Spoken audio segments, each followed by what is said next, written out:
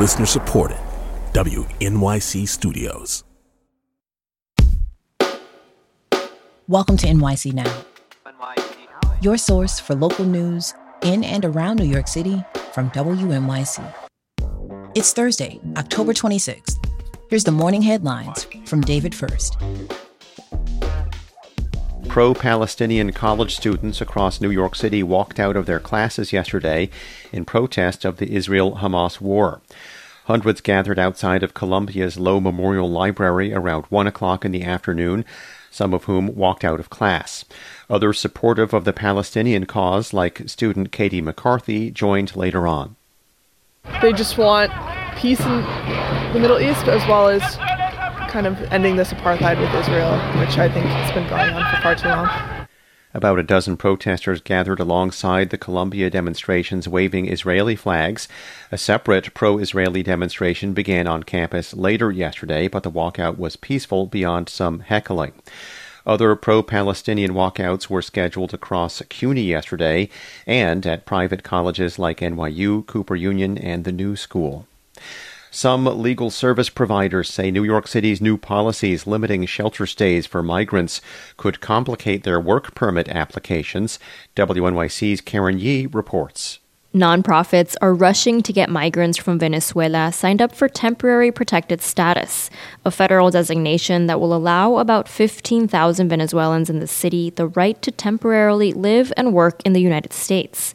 But some attorneys say the city's rules to evict thousands of migrants after 30 or 60 days from emergency shelters means some migrants might not have a fixed address to get their mail and their approved work permits. Migrants who have to relocate while they wait for their permits will have to file more paperwork and submit a change of address form every time they move or reapply for shelter. Prospect Park is welcoming visitors to a new trail in an area that has been closed for restoration since the 90s. Prospect Park Alliance President Morgan Monaco says a fence never kept teens away from the closed-off Fallkill waterfall anyway. It's been a destination for young people to hang out, to do graffiti, other activities. And so we decided fairly recently that if we can't beat them, let's join them. The area is now open, but the water isn't falling just yet. Park workers turned the waterfall off due to recent heavy rains. It's unclear when it will be back. 60 degrees now. Mostly sunny skies expected today with a high near 75 this afternoon. Tomorrow, again, mostly sunny with a high near 75. Thanks for listening.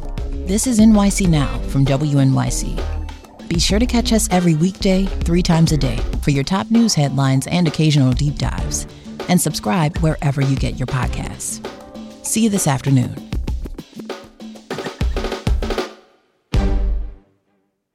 When it comes to listing your home for sale, everyone and their mom has advice. Oh, honey, who's going to want to buy this place? On a cul-de-sac? It's literally a dead end. But for professional advice, a RE/MAX agent actually knows best. Let's start with a neighborhood analysis. I've been seeing lots of buyers looking to move here. RE/MAX is the most trusted name in real estate. Visit RE/MAX.com or download the RE/MAX app to find the right agent. The right agent can lead the way. Based on 2022 BrandSpark American Trust Study. Each office independently owned and operated.